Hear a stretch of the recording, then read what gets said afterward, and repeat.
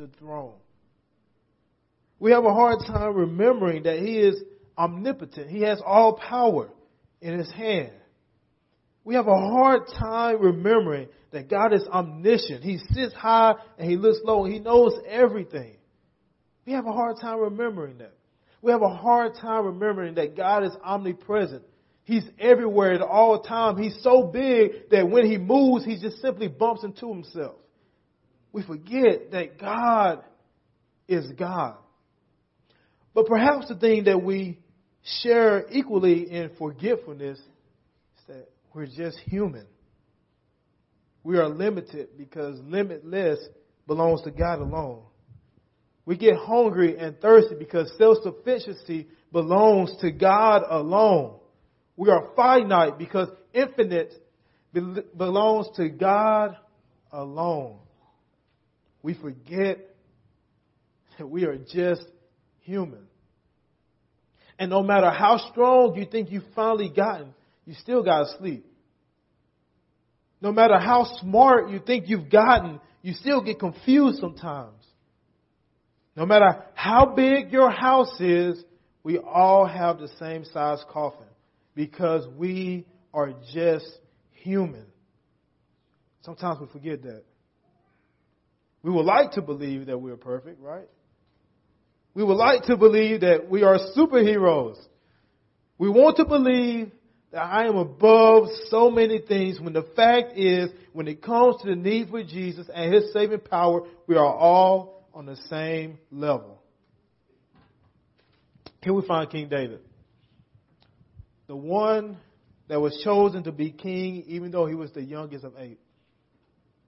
The one that defeated a bear and a lion as they came to harm the sheep under his protection.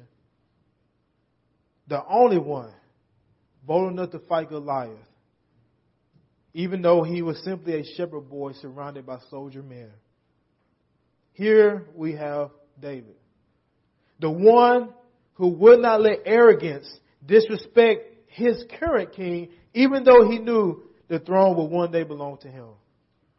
The one whose rhythmic fingers were the only thing that can calm the angry soul of Saul, David.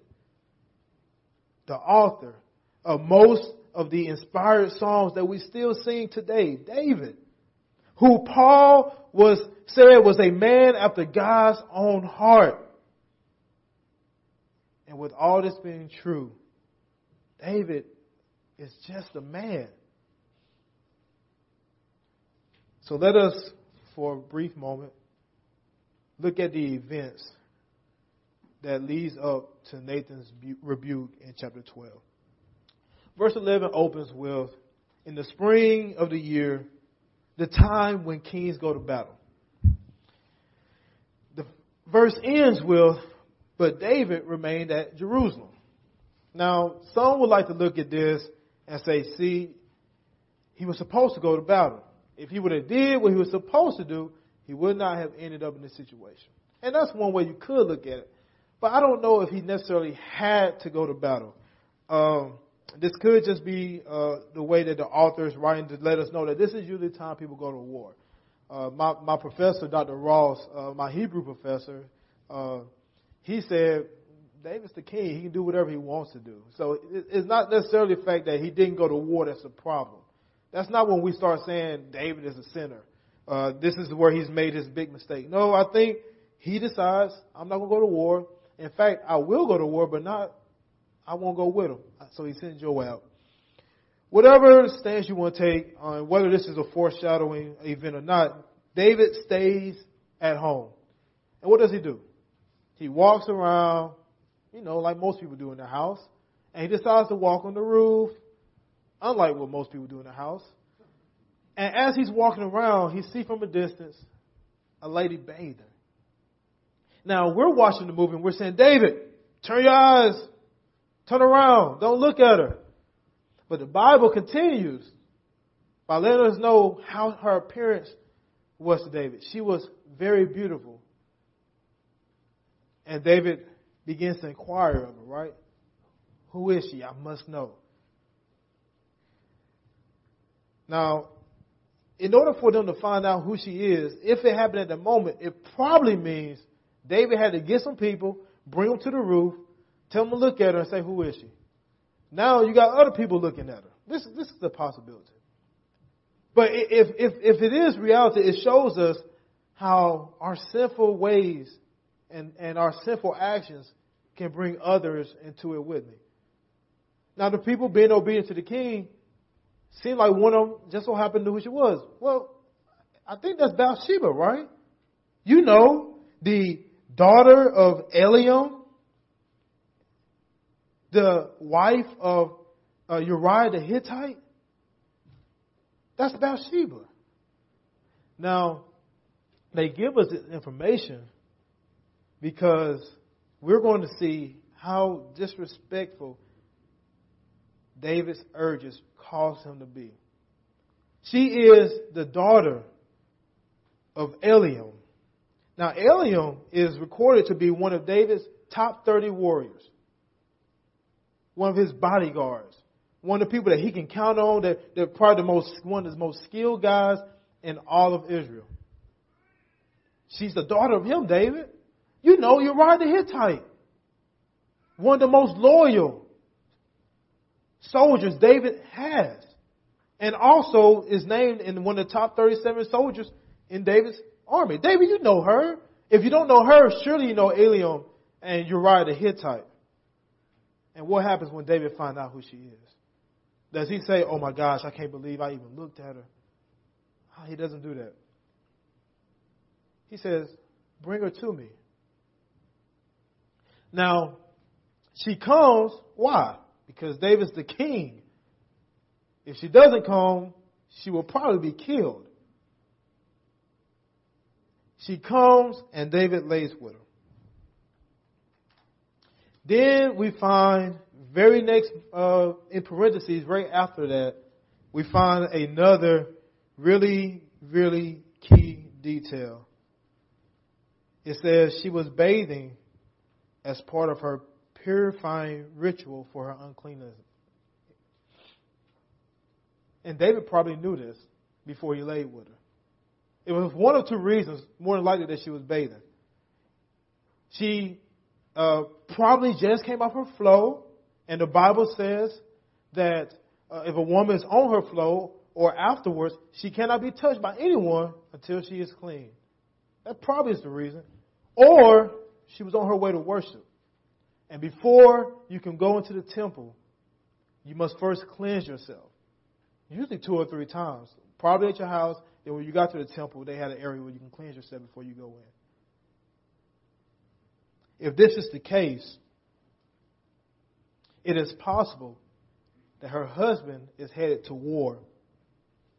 She is headed to worship. And David chooses not to do either one of them. He heads towards wickedness. And now, this woman who just cleansed herself is tainted by the king they all trusted and loved. Now, we know the rest of the story. If you don't, I'll try to tell it real quickly. She sends a message to David. I'm pregnant. So David tries to bring her husband home, ask him how things are going. They say, all right, that's nice to know. Go home with your wife. But Uriah is a loyal top soldier. He stayed asleep at David's door with his servants because he said, I do not deserve to go home and wash my feet and eat a good meal and enjoy my wife while my brothers are out there fighting, risking and losing their life. So David finds out he didn't go home. So he has another plan. I will get him drunk and then I will tell him to go home. And he gets him drunk. But a drunken Uriah still has more character than David's recent actions. So lastly, David says, I got to kill him. So he writes in a letter, put Uriah on the front line of the hardest battles going on, and then fall back from him so that he will be struck down and killed. He folds his letter up. He seals it so no one can open it except for the person it's meant to be. And he gives it to Uriah. Uriah is killed. Do you see the pain and the lies that one sinful action can cause? After he's killed, Bathsheba mourns, and after the time period that ought to take for her to get over the mourning, David tells her to come to his house, and he marries her. Now, he's gotten away with everything. Her husband is dead. She's my wife now. It's okay. We're going to forget all this happened. He's good. Except for the very last line in verse 11. The thing that David had done displeased the Lord. See, he got away with it for the most part. Joab doesn't know why he is having Uriah killed. He just has him killed. No one knows. Except for him and Bathsheba. Everything is good now. Except that the thing he had done displeased the Lord. Chapter 12 opens with the Lord sending Nathan. So in chapter 11, there's a lot of sending going on. Watch this. David sent Joab and his servants to battle in verse 1, chapter 11. David sent and inquired in verse 3. He sent messengers to Bathsheba in verse 4. Bathsheba sent news to David that she was pregnant in verse 5. Verse 6, David sent to Joab saying, send me Uriah. And Joab sent Uriah to David. In verse 14, David wrote a letter and sent it by the hand of Uriah. Verse 18, Joab sent and told David. Verse 22, the messenger told David all that Joab had sent him to tell. And lastly, verse 27, when that Bathsheba was done mourning, David sent and brought her to his house, and she became his wife and bore him a son. Now we get to chapter 12. And since everything in chapter 11 was either being sent from or to David, the Lord decides to send something. He sends Nathan to David. And he says what? You guys just heard the parable. David, there was two men in a village. One of them was very wealthy, had plenty of sheep, had sheep, goats, and ewes, had plenty. There was a poor man. He only had one. He bought it himself. Now, this one that he had, this female lamb that he had, he loved him so much, David. He let the lamb eat from his hand and his bowls. He let the lamb drink from his cups. He raised the lamb with his children. He treated the lamb like his own daughter, even to the point he would hold the lamb in his arm. And one day, there was someone from out of town that came to the rich man's house. And to be polite, as you see throughout the Old Testament, you have to offer him in, feed him, take care of him. And he didn't want to give him one of his lambs. The rich man didn't.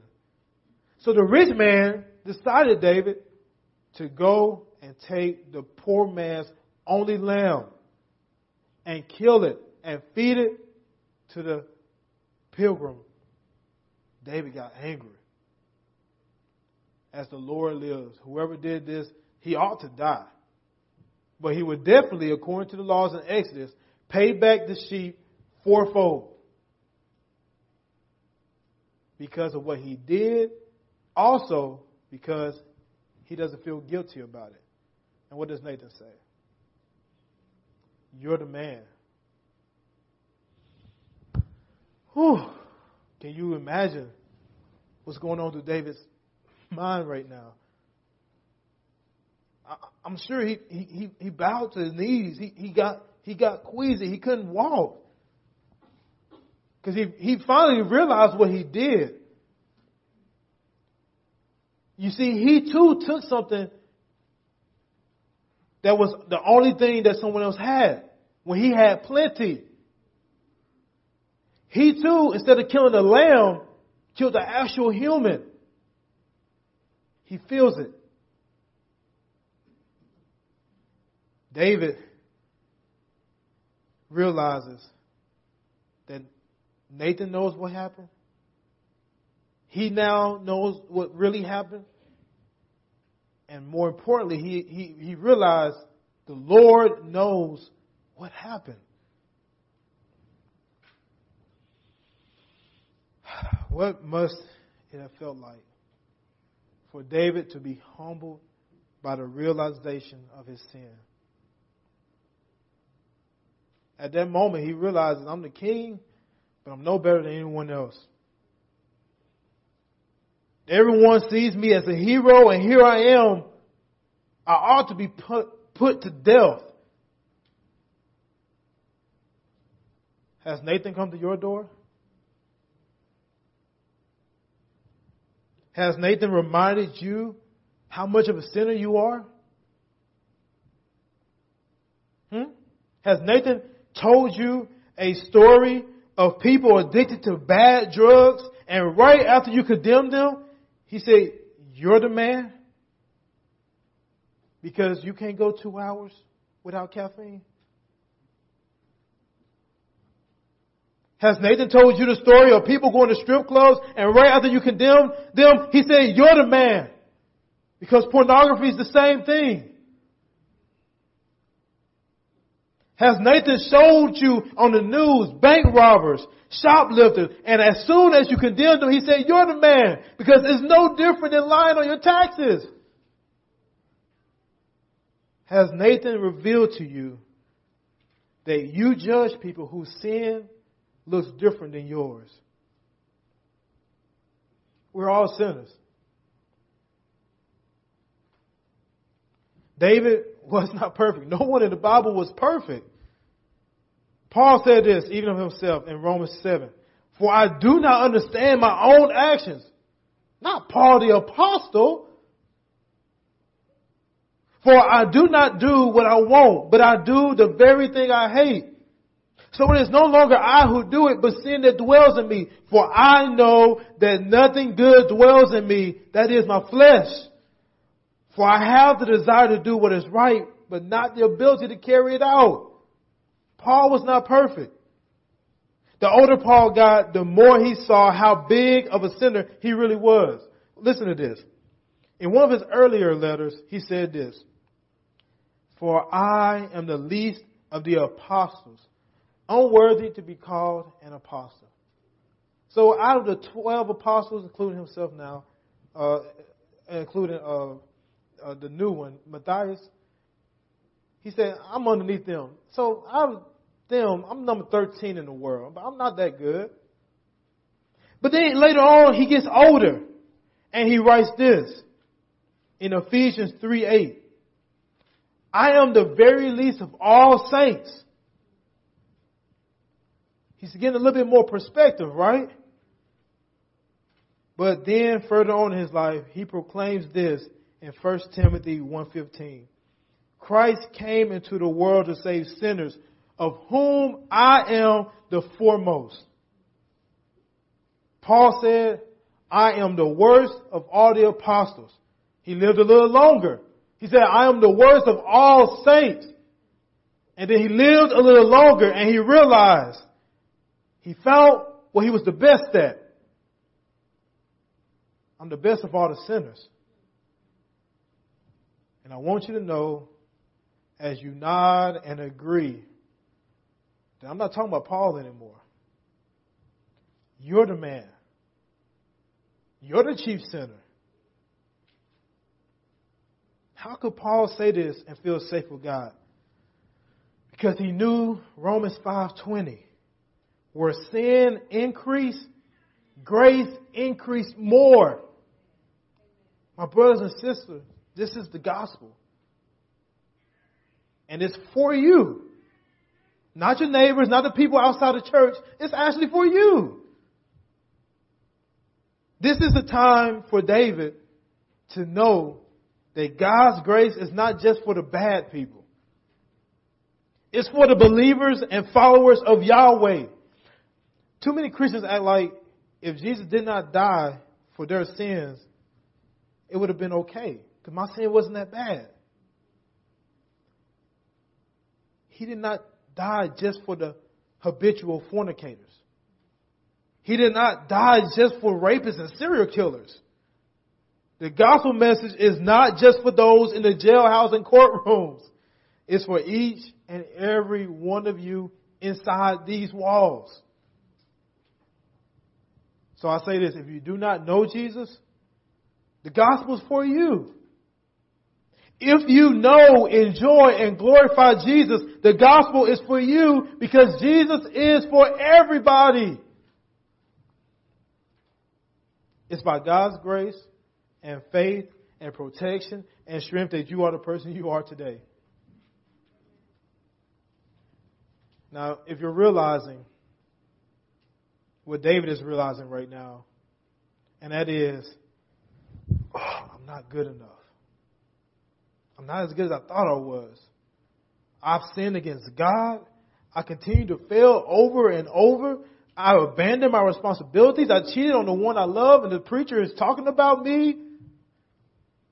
Hear these words today. Where there is sin, there is more grace. And when there is more sin, there is even more grace. Well, shall I sin so that I can get more grace? By no means. But I want you to know that no matter how big or little you think your sin is, the cross is for you. It took Jesus down the cross just for you. Don't think that, he could have just got hit one time and my sin would have been okay. Or it only took one nail to take care of my sin. No, if Jesus came down here just to die for one person, it was just you, it would have took the cross. David is confronted with his sin. Have you faced your sin? Have you realized that against God and only Him have you sinned? Yeah, David sinned against Uriah and his family. He sinned against his entire kingdom. But the most important thing he realized was that I sinned against God. He told Nathan that, and then he wrote it in Psalm 51. Lord, against you and only you have I sinned against. Now, I can't read the story of David in Psalm 51 without thinking about a fellow Christian who sinned against a fellow singer by sleeping with his wife. After a couple of years or more of repenting to his wife and taking a break from music, he came back with an album called The Whole Truth as a wordplay. The whole truth meaning he's telling everything. You know everything now, but he's talking about the whole truth because he goes by the word, the truth. So he's saying he's now made whole again. Listen to some of the lines in the song. The chorus goes, when I was dead, He revived my soul. He takes the broken and makes them whole. He takes the bound and makes them free. Takes the weak and make them strong. All of my sins have been erased. He has lifted my disgrace. I'm overjoyed, oh the joy that Jesus would make me whole. This is someone that understands the gospel. See, a lot of people, it's hard for them to come to church. And it's not because they don't know God is gracious. They know God is gracious. The problem is His people aren't.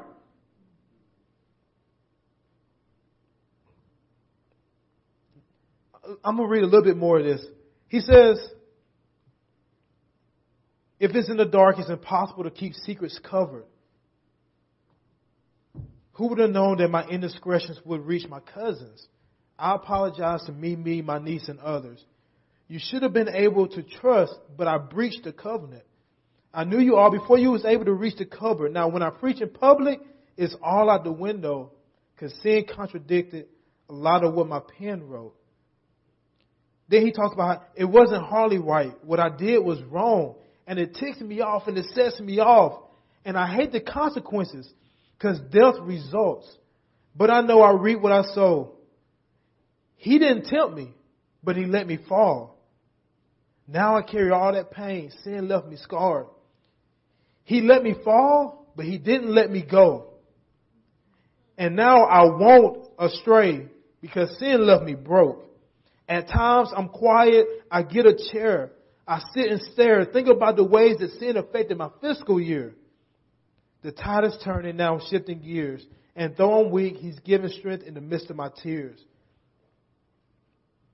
Y'all, this guy had to come to the realization that I messed up, but am I now going to believe the gospel?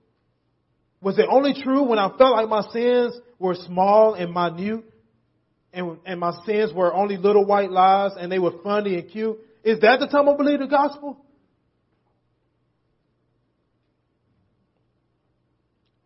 Can I forgive my spouse when they lie to me? I can do that. I can forgive my spouse when they forget my birthday. But it's really hard to practice the gospel when your spouse cheats on you. The gospel, though, is real. And it's really for you. Will there be consequences? Yes. That's not what He said. He said He let me fall. Here's the thing, though. Even when you're down to the lowest that you can go, I told you He's omnipresent. He's there.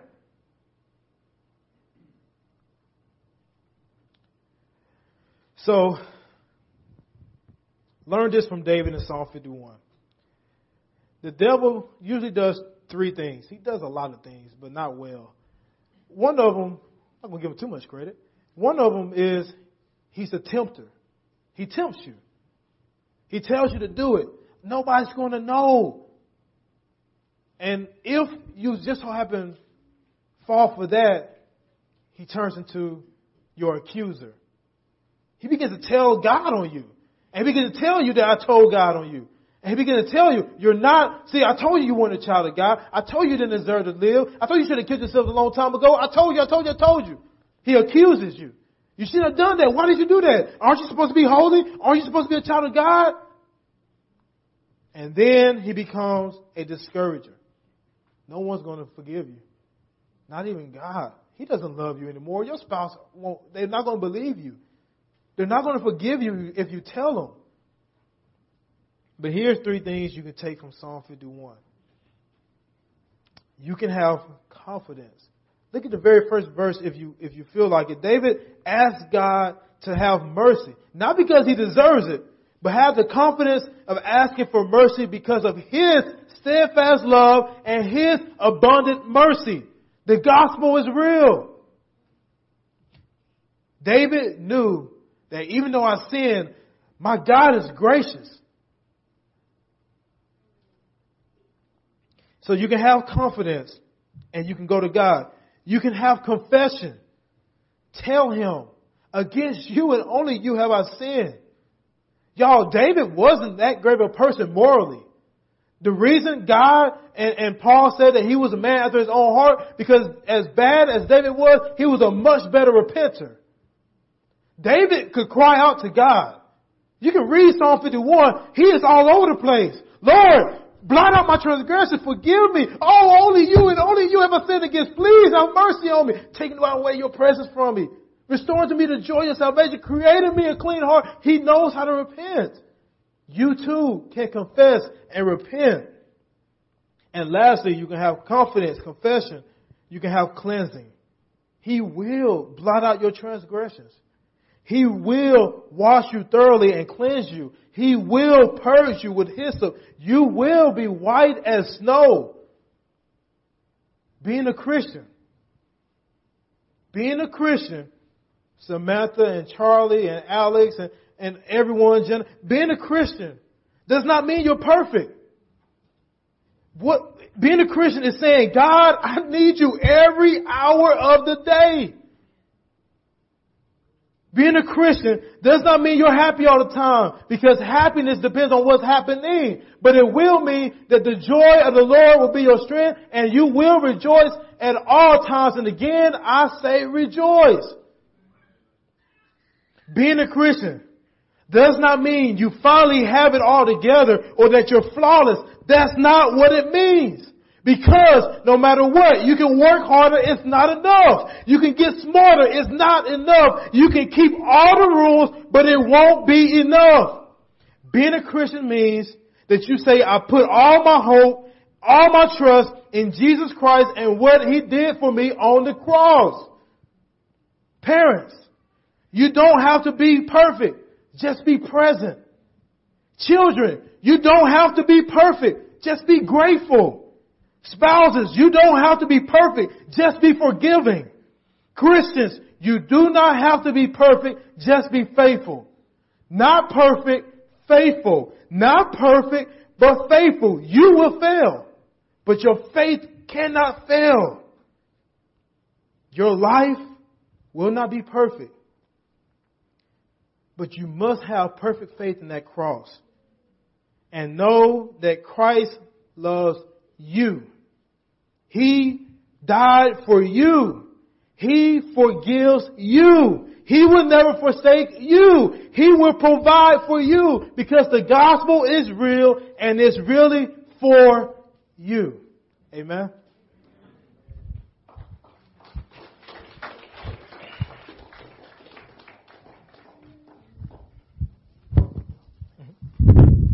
Wow.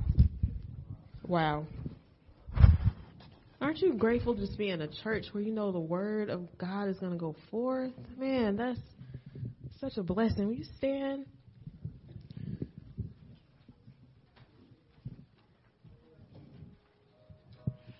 We stand and lift up our hands, for the joy of the Lord is our strength.